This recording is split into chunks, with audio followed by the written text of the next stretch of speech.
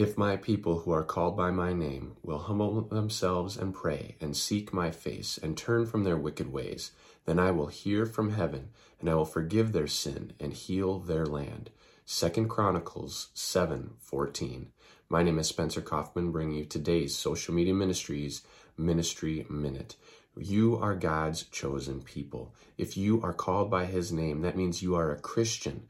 That means that you have accepted Jesus Christ as your Lord and Savior.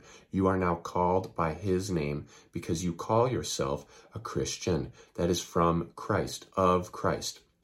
If you humble yourselves and pray and seek God's face, you have to turn from your wicked ways. He'll hear you and he'll forgive your sin and he'll heal your land. That means your house, your land that you're on, your family, everything that you touch. So humble yourselves, seek God, and pray.